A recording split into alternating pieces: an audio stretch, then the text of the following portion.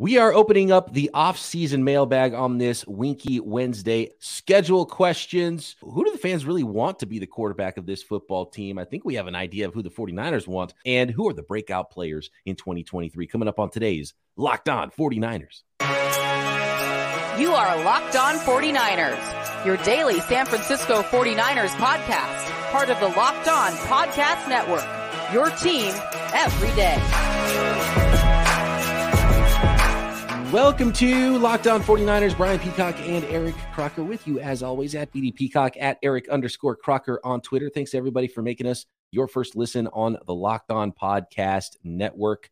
Your team every day. Shout out to the everydayers out there taking a break in our deep dive scouting reports on the 49ers rookie class for this little Winky Wednesday episode, which means you know who he is. Today's guest, Mr. Nick Winkler. Nicholas Winkler, come on down. Can't believe it. Wow. What's happening, Wink? Are you pumped to see the 49ers schedule being released and seeing that, kind of picturing these games happening in your mind a little bit? Yeah, it was cool. I was actually in Charlotte with my brother. We flew out there for a UFC fight, and we were at a bar, and I was like, oh, look, it's almost time. And so we were watching it live as it was happening, and he's a big Lions fan too. So he's like, we got the Thursday night game. Like, he was so excited. And so I'm just like, my team's going to play in prime time. Whoa, that's crazy. They got like 5 primetime games. It's wild what they're doing with the Lions this year. But this isn't a Lions podcast. No. But yeah, for the Niners, obviously, you're like, ooh, a Christmas game? Yeah, we're doing Thanksgiving night against the Seahawks. Like, remember that whole thing, eating the chicken wing on the 50-yard lines? Like, or the turkey wings. Yeah, so that's going to be a fun one, too. So, of course, I'm super excited. You start looking right at, like, circle the Seahawks, you circle the Rams, and then you're like, when's that Eagles game going to happen? And, yeah, as a fan, you just start getting pumped, even though it's months and months away. Are you excited about that opener? And I know it's not the 49ers, but it's still, we all love just sports. And I think everybody's going to be sitting around. You do a couple of things for sure. That first preseason game, everybody watches it, even though preseason sucks. And then that first regular season game, everyone watches it. And it's like, the Chiefs and the Lions? Like, there's not even any, like, significance to that game. Right? It's like, why would that be the game? It couldn't be the Chiefs versus, I don't know, somebody with anybody to the Chiefs in their season. The Buffalo a playoff team.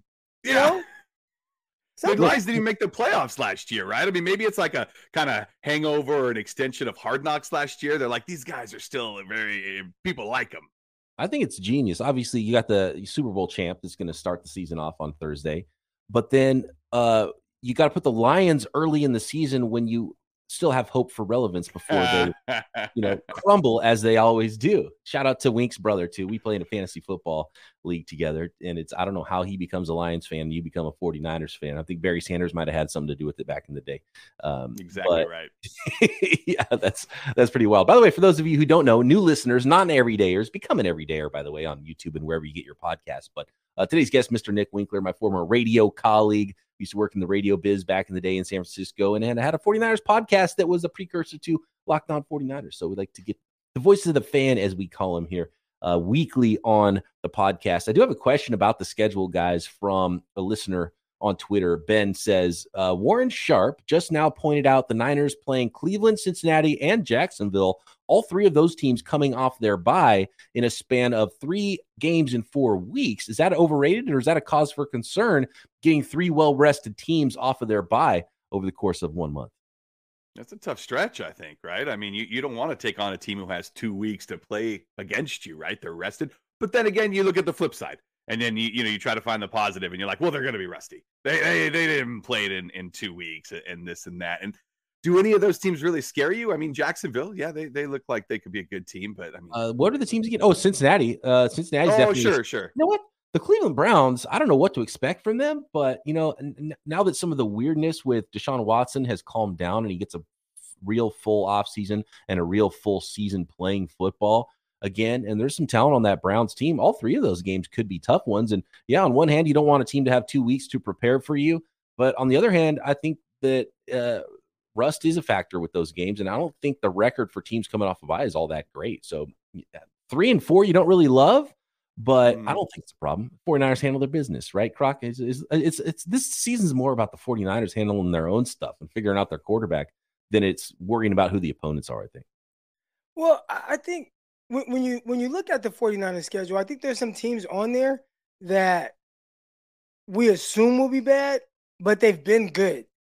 So, just example, the Pittsburgh Steelers. I kind of usually they're pretty good. And I heard someone throwing out some stats about what they've done week 1, even last year. I don't even remember who their quarterback was. Was it Mitchell Trubisky? But they beat the Cincinnati Bengals. They beat the Bills maybe week 1. Or no, the Bengals. One of the two. They had a big time opponent and with Trubisky, and they won last year. And then week 2, we got the Rams. Team too. Right? And a lot of people are penciling in the 49ers Steelers. Oh, that's a win because Kenny Pickett's the quarterback.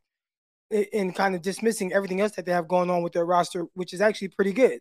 And then week 2, you got the LA Rams. And we're just assuming, well, 49ers swept them last year and, you're just going to beat them. But it's like, well, if they're healthy, because that was a big problem with them last year with Cooper Kupp and Matthew Stafford and Aaron Donald, who missed, the last 7-8 games of the season.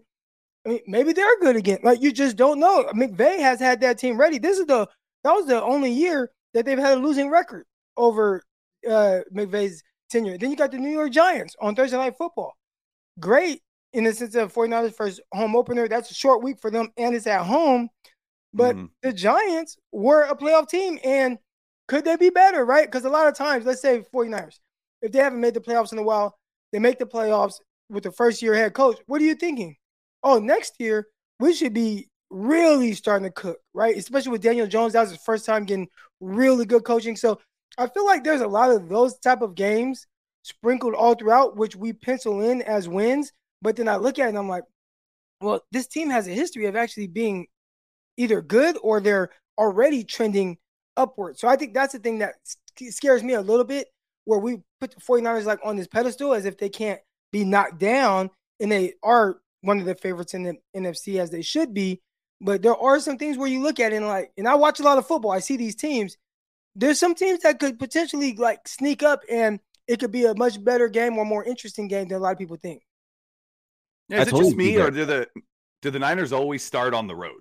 Like, I feel like it's every single season you're getting 1 or 2 games immediately away from Santa Clara. You can blame the fans for that because they complain about the sun, and I don't know if the schedule makers factor that in. But what's the one thing? Oh, the sun. Oh, it's too hot. This was a terribly constructed stadium. So what do? They're like, all right, well, you just won't play at home and have any day games for the first month of the season. And matter of fact, until the clock changes. Schedule, and I think, let's see. Yeah. So you got away. Week 4 is your first day game. And then your first day game is Arizona, which is October 1st. So maybe the sun starts going down just a little bit right there. Mm-hmm. So I think maybe that's why. I don't know. I don't know if the schedule makes interesting. Factor that in, but people have complained a lot about it. And I saw the 49ers doing some kind of $100 million renovation to the stadium. I don't know what it is, but could it be maybe doing something to shield the stands a little bit? They're installing umbrellas on every seat on that side of the stadium. I don't know if there's anything that can even be done, but it is surprising the 49ers are already doing big renovations to a relatively new stadium. You know what, Croc? Maybe they're preparing for our credentials and they're building podcast studios in the press box. There we go. There you go. That's the one. We need that. That's going to be the next thing that happens with new stadiums, because every beat writer out there is doing something on their phone, some kind of a update where they need some kind of quiet or some kind of closet somewhere where they can go get some privacy and record something for creating some content for their users and their listeners and their readers. So really interesting how our industry is going to change football as much as we cover football, and that industry affects what we do. I think we see the flip of that is how fans want their content. It's going to have to change how teams build their stadiums even. One note on week 1, I want to ask you guys about. We got some questions in the hopper here about quarterbacks. Of course, it's a big topic of conversation for the 49ers. And so Brock Purdy versus Kenny Pickett is an interesting one that I want to throw by you guys, and some more questions here on our Winky Wednesday mailbag next. Today's episode of Locked On 49ers is brought to you by Built Bar. It is the high in protein, low in calorie, low in sugar snack that you need, because everybody needs the high protein, low calorie, low sugar snack, and it is the best tasting protein bar ever. You can find them all at built.com and the new flavors that are on sale right now at built.com. How about red velvet puff or birthday cake puff? They did release last month the new peanut butter puff, but they brought back my favorite, the OG peanut butter, just the regular peanut butter bar. It's no frills. There's not any chunks in it. It is just the best protein bar I think that exists on the planet. Peanut butter, OG Built Bar, 140 calories in that bad boy. A whopping 17 grams of protein. Most Built Bars have only 130 calories, 140 calories, only 4 grams of sugar, and a whopping 17 grams of protein. Those are the macros you're looking for in your diet with tons more unbelievable flavors. And Built Bars are covered in 100% real dark chocolate, which really set them off. So, not only can you find Built Bars at Built.com and all the newest flavors, you can find them on your local store shelves, Walmart or Sam's Club. And of course, Built.com, you can find flavors like cookie dough chunk puff, coconut brownie strip bar. They've even got Built granola and Built bites and Built protein balls. So you can find whatever you like at Built.com. Find them all at Built.com, Walmart, Sam's Club, and make sure you let them know that Locked On sent you. Here we go, guys. This is a question that was brought up to me by my co-host on the Peacock and Williamson show. Make sure you're subscribed up daily to that podcast. And he covers the Steelers. He lives in the Pittsburgh area. I cover the 49ers, live in the 49ers San Francisco Bay Area. And we were talking about this game, and he was ecstatic for the Steelers. He's like, oh, that's perfect. There's no – if I could have picked when I played the 49ers, it would be week 1 because of the quarterback situation. And I asked him, I said, okay, Brock Purdy versus Kenny Pickett, the first quarterback and the last quarterback drafted in 2022 draft. In their performance last year, Brock Purdy was better. But Kenny Pickett, was the first round pick for a reason, bigger, better arm. I asked Williamson, I said, who would you rather have, Brock Purdy or Kenny Pickett?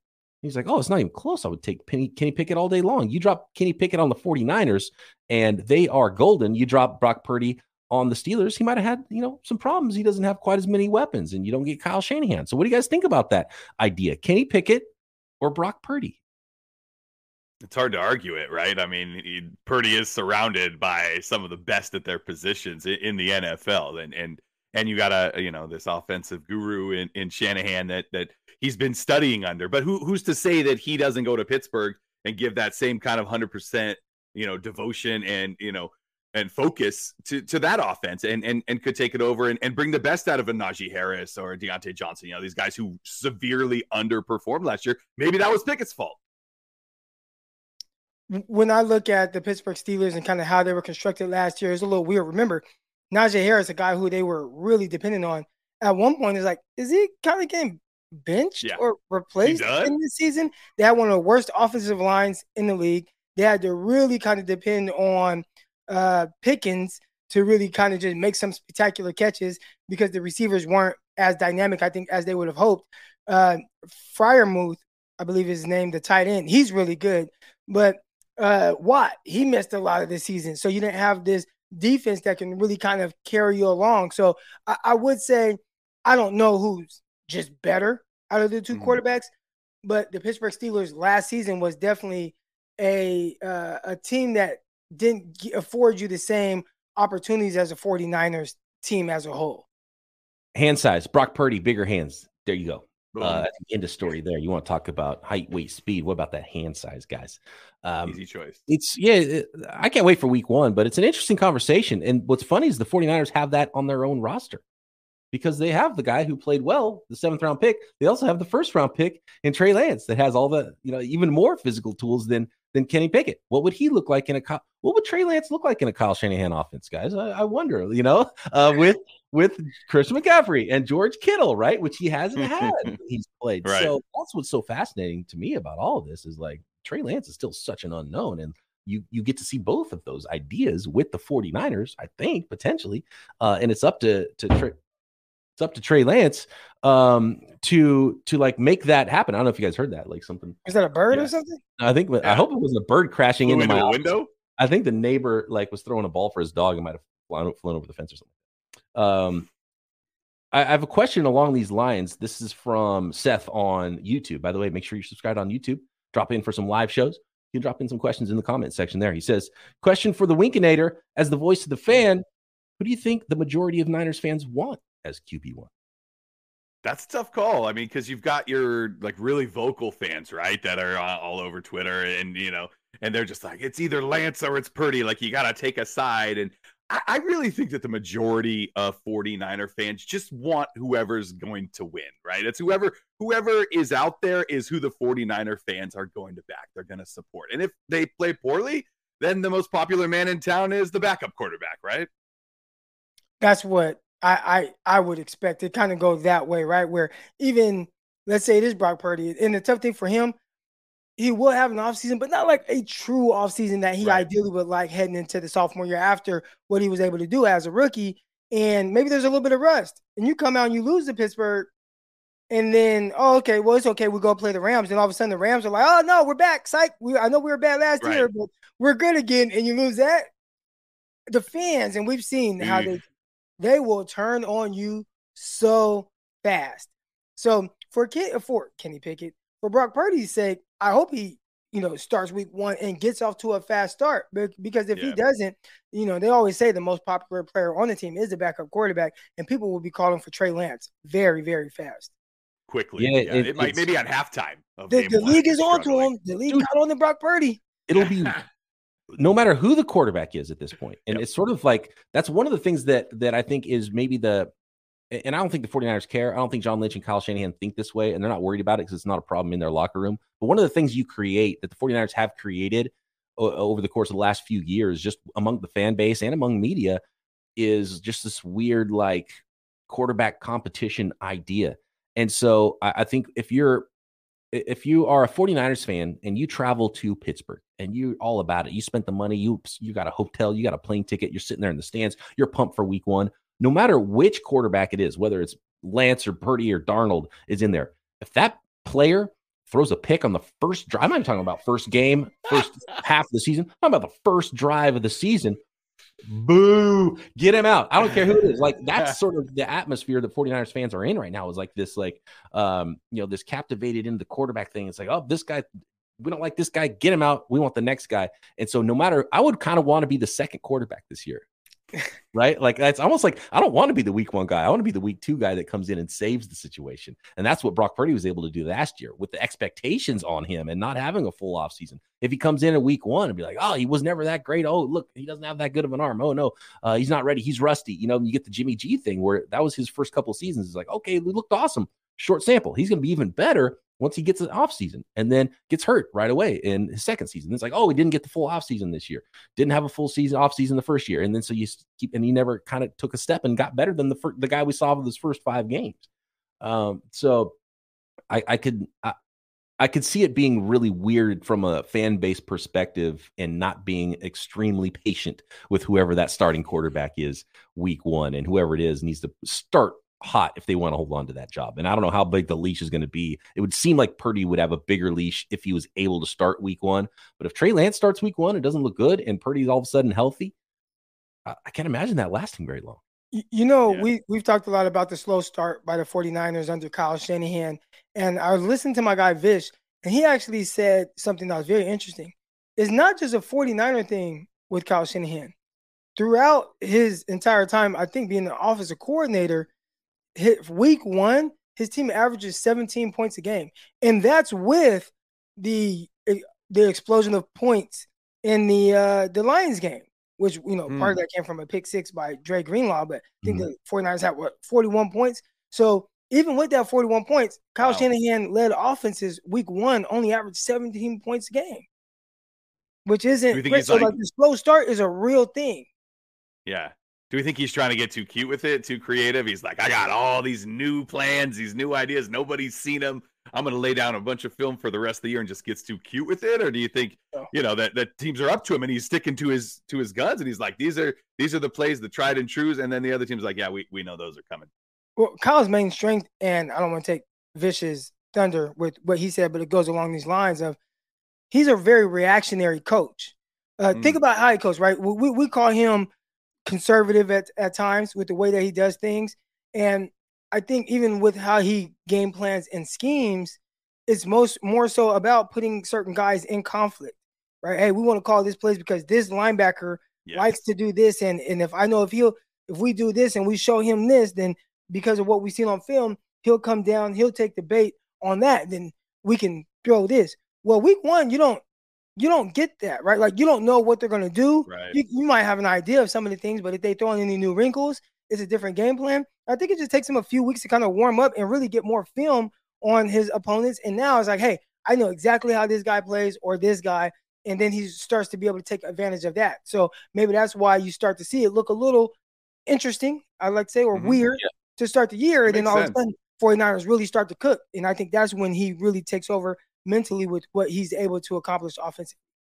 Absolutely. Yeah, I think that's a big part of it is him using, the week one, he sees a new defense with new personnel, doesn't know exactly how they're going to run their defense because he likes to use defense's rules against them. So after a few weeks, he has a better idea of what that team is doing that year, even though, he should know for the most part what he's going to see in a lot of cases. But, it's a little bit newer, and he's a really good coach and a really good offensive mind, obviously. And I think the more time he has and the more he knows about what you're going to do, the better he's going to be able to attack what you're doing. So in other words, pump the brakes, right? If quarterback comes out and struggles early, like just give him some time, give him a couple weeks. I will credit Kyle because he hasn't had a quick hook in the past either, because he's had his quarterback and that's his guy. And, he was only changed basically because of injury with quarterbacks. But this year might be a lot different if he knows that Brock, we're just kind of waiting for him to be ready and giving Trey a little time to start at the beginning of the year, or Darnold, whoever it is. I think he would have a longer hook if it is Brock Purdy, who he expected to be the starter, who is the number one guy, the quote unquote starter. He would probably have a longer leash, I would think, than Trey Lance might, just because of the way this is all gone with the quarterbacks. I do want to address one more question that was directed toward me about the quarterbacks before we move on to some sleeper breakout players this year for the 49ers. Francesco on Twitter said, at BD Peacock, are you feeling more cold on Purdy now that time has passed? In recent episodes, it seems you're leaning towards Lance, which I get. I'm just curious if you had time to see stuff on film, etc.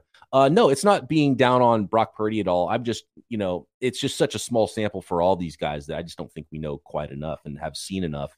And I think you're doing a disservice to your franchise if you don't see it through a little bit more with Trey Lance and what he could be, because he still has that higher ceiling than Brock Purdy does. And we know what Brock Purdy's, we know how good he played last year, but he's coming off an injury and there were some balls that float and there's just something like, you just look at all the best quarterbacks around the league, and Brock Purdy could be the maximum Brock Purdy that's ever Brock Purdy'd. He's still not Trey Lance. He's not Lamar Jackson. He's not Justin Herbert. He's not Josh Allen. He's not even Jalen Hurts, right? So you start stacking your team up, and it's like, okay, cool. You got a really good quarterback. You get into the Super Bowl. You're not going to win a firefight with Josh Allen or with Patrick Mahomes. So that's where I explain that though, Peacock, because I think people can look at maybe points that the 49ers have scored with him at quarterback, and you see an influx in the numbers, and you're like, well, the numbers say he's scoring this many points. But again, when especially as you get kind of deeper and you're in the playoffs, the opponents start getting really tighter. And when you say a firefight with Josh Allen, I mean, we saw what that looked like with Josh Allen versus Mahomes, and they were going tit for tat.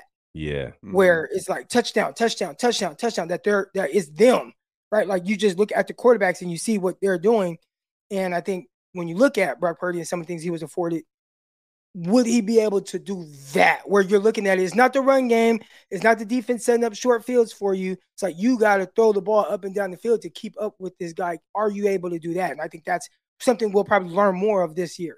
Right. Yeah. And maybe he's just a complete surgeon out there. Right. And so I've liked a lot from what I've seen with Brock Purdy. And I think in that regard, the 49ers are in a really good position because I think they have an opportunity to have a really good quarterback this year. And I love what I saw from Brock Purdy. But, let's just calm down after 8 games of him. We've only seen 4 games of Trey Lance. So let's see this thing through a little bit more. And I think ultimately it'd be nice for the 49ers to have an opportunity to see Trey Lance for 4 more games and then have a much better picture of what these guys are, and a healthy Brock Purdy that could then be like, yep, it's Brock. Let's go, Brock. It's your team. That's the way I think it would be best to go that way. I don't know if we all have the stomach for that 4 weeks of action, though, right? And the most interesting will be if Trey plays well for 4 weeks, and it's like, oh, okay, yeah, well, maybe it's Trey's team again. And that's the thing, dude. It is a month is an eternity in the NFL. Think about where we were last year, right? Oh, it's Trey Lance's squad going into the year. Brock Purdy probably maybe practice squad for Brock Purdy. Now it's like, oh, leader in the clubhouse, Brock Purdy. Who cares about this number 3 overall pick, guys? Maybe we'll see what he can do. It's wild. Like a year is an eternity in the NFL. A couple of weeks is an eternity in the NFL. And so we're going to see that with whichever quarterback it is. It doesn't start hot. There's going to be a big name behind him that some people are going to be clamoring for. And some say 3 names, right? Some people are throwing Darnold in there too. Well, yeah, and look, Darnold could absolutely. It could be Darnold. Sure, it could be Darnold that starts week 1. It's like, well, I wouldn't. He beat him. You should expect the best version of Darnold that's ever been in the NFL under Shanahan with these weapons. You should expect him to be his best version. Is that still good? I don't know. Because it hasn't been good. His old versions weren't good, so maybe better than that is still bad. But we'll see what Darnold is. That could be, and be like, oh, Darnold found a guy. Use that franchise guy. Next, I want to talk about a couple of. We'll each pick one breakout player in 2023. Next.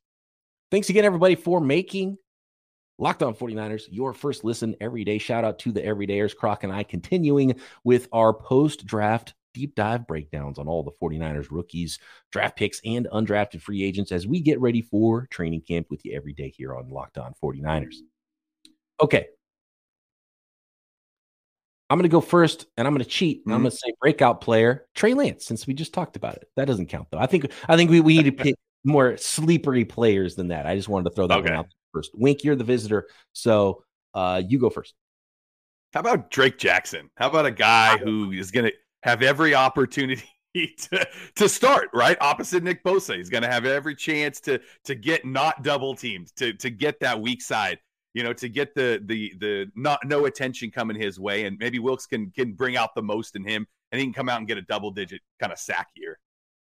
I like it. Trey Lance Drake Jackson is a really good one because I think one thing that gets lost as we go through this portion of the offseason, and you're so pumped on the rookies and you're talking about all the rookies, and it's much more likely that the second year guys take a leap than the rookies just jump in right away and are superstars.